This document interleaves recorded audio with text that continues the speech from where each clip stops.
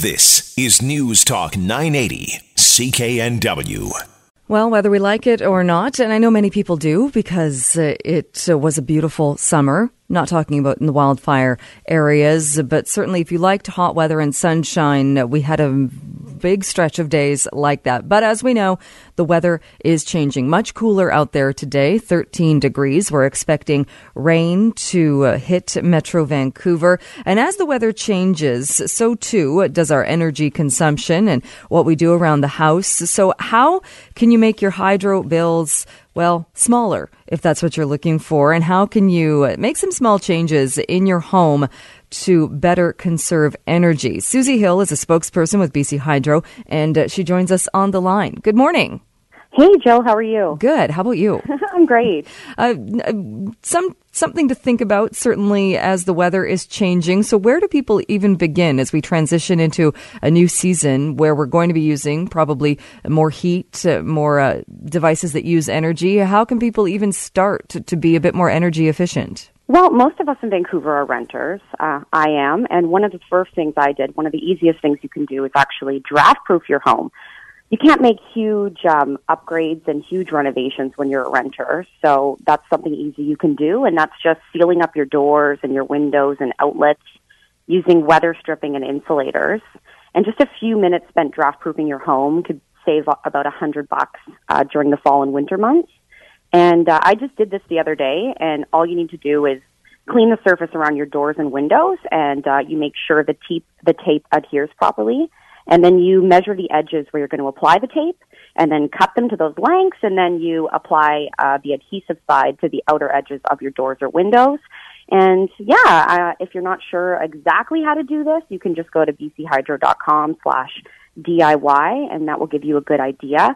Another thing you can do is insulate your windows using insulator film. And doing that, it's just some plastic covering for your window that you can apply. Doing that can save you upwards of $200 annually on your power bill. So that actually just locks in the heat into your home. Another thing we don't think about is that heat escapes from outlets. So light switches and power outlets, especially on exterior walls. So all you have to do is go to your local hardware store for about $5 to $10. You can buy these pre-cut foam pads, and you can put them on your outlets to stop cold air from seeping through. And that can save you up to $100 during the fall and winter months. I have never thought of heat escaping through an outlet. Neither had I until I started working at Hydro and educating myself on this kind of thing. Huh. Wow. And so obviously the outlets that you're not using then, because if you're not using them all, just make sure they're not just sitting there with nothing in them. Yeah, and that's another thing. We don't realize the extent that vampire power sucks our power. So if you do have something plugged in, there is a current still running through it, even if you're not using it. So that's another great way to save energy, is just to unplug unused appliances. I mean, laptops are a huge one. People keep their laptops plugged in almost all the time, and that's a huge power sucker. So that's a little behavioral tip that you can follow. Also, little tiny things like in the fall and winter months, we tend to keep lights on for longer. So just making sure you're conscious and turning off those unnecessary lights can save you some cash too. And when we talk about, just to go back to the drafts, when you're weatherproofing the doors and windows, do you put your hand up to feel the draft, or is there a draft there? Is it a good idea to do it even if you can't feel that there's air coming in? Oh, definitely, even if you can't feel that there's air coming in. There are many undetectable drafts in your house. Like I said, outlets, light switches, sliding doors are a big one. We don't realize that air's coming in through the sliding door cracks. So, yeah, insulate as much as you can, even if you don't think that there's a draft there. All right. You mentioned appliances as well. What about maintaining them or making sure that they're in good working order to try and cut down on the usage? Yeah, well, there are ideal temperatures to leave your appliances at.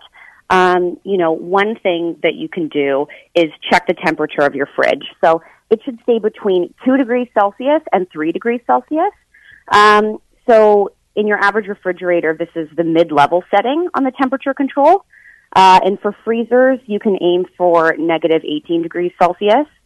And keeping the temperature just 5 degrees Celsius colder than the recommended levels can increase the energy use for your appliance by as much as 25%. So that can be huge.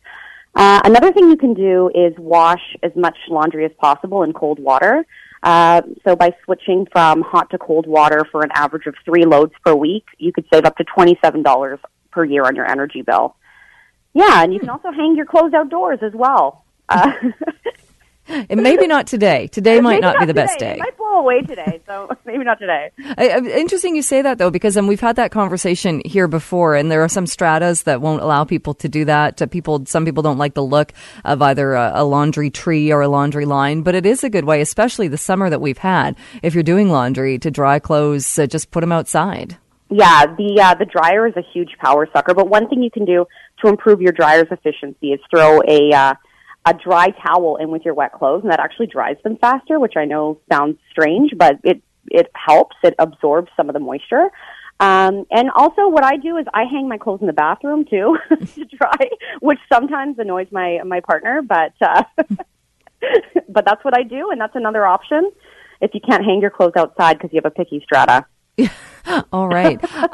And full loads too, I guess. There's always that I find in my household, the temptation when the dishwasher is only half full. It's like, but there's dishes in there. Let's just get them done. But I guess to be energy efficient, we should be waiting until it's full, and whether it's your dishwasher or your clothes washer, to cut down on energy use as well. Yeah, absolutely. Yeah, don't use energy that you don't need when washing dishes. If you can and you really need to use the dishwasher and you just feel compelled, select the air dry cycle or open the dishwasher door instead of using the heat drying cycle, and that could reduce the dishwasher's energy use by about 15%. And if people do all of these things, will you actually see, because isn't it kind of averaged over the year, or will you actually see a savings on your hydro bill? Oh, you could see a savings, as quickly as your next hydro bill, absolutely, depending on what the action is that you've taken. Heating accounts for about 50% of your home's overall electricity use in the fall and winter. So that's the biggest thing if you change your heating habits, especially if you have baseboard heating. I always turn off my baseboard heating. I'm extremely anal about it when I leave the house, or even if I'm sleeping or doing an activity in a different room. So that really helps.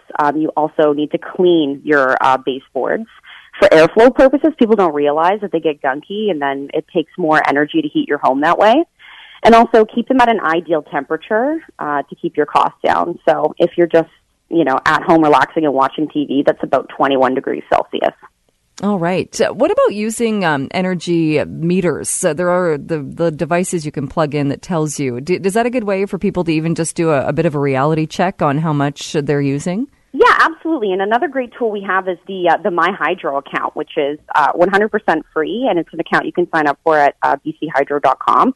And that's going to track your energy use down to the hour and show you sort of problem areas you may be having for energy use, and then you can kind of change your behavior from there.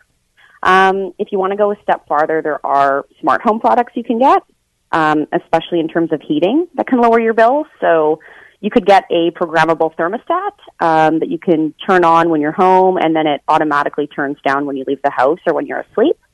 And there's also the Nest thermostats. They're a bit pricier, but they are really cool. So they actually understand your habits. They begin to understand your habits and will turn up and down depending on what you're doing, which is pretty interesting and kind of scary that products are getting this smart, but that is a little bit. Yeah. I don't like that one. It knows your every move. Yeah, exactly. All right. Well, Susie, very good advice, especially as we're seeing a change in the weather and things are getting a bit cooler. Thanks so much for joining us and talking about this. I appreciate it. Yeah, my pleasure. And if you want to know how to do any of these, little at-home projects, go to bchydro.com/DIY. All right. Sounds good. Susie, thanks again so much. Thank you. Vancouver's News, Vancouver's Talk. This is News Talk 980, CKNW. For most of us, crime is something we see on the news. We never think it could happen to us until it does. Loved ones are gone, and for the survivors, the scars will never heal. I'm Nancy Hixt, a senior crime reporter for Global News. And on this season of Crime Beat, I'll take you inside some of the most serious crime stories I've covered. Season 6 of Crime Beat is available now on Spotify, Apple Podcasts, Amazon Music, and all podcast platforms.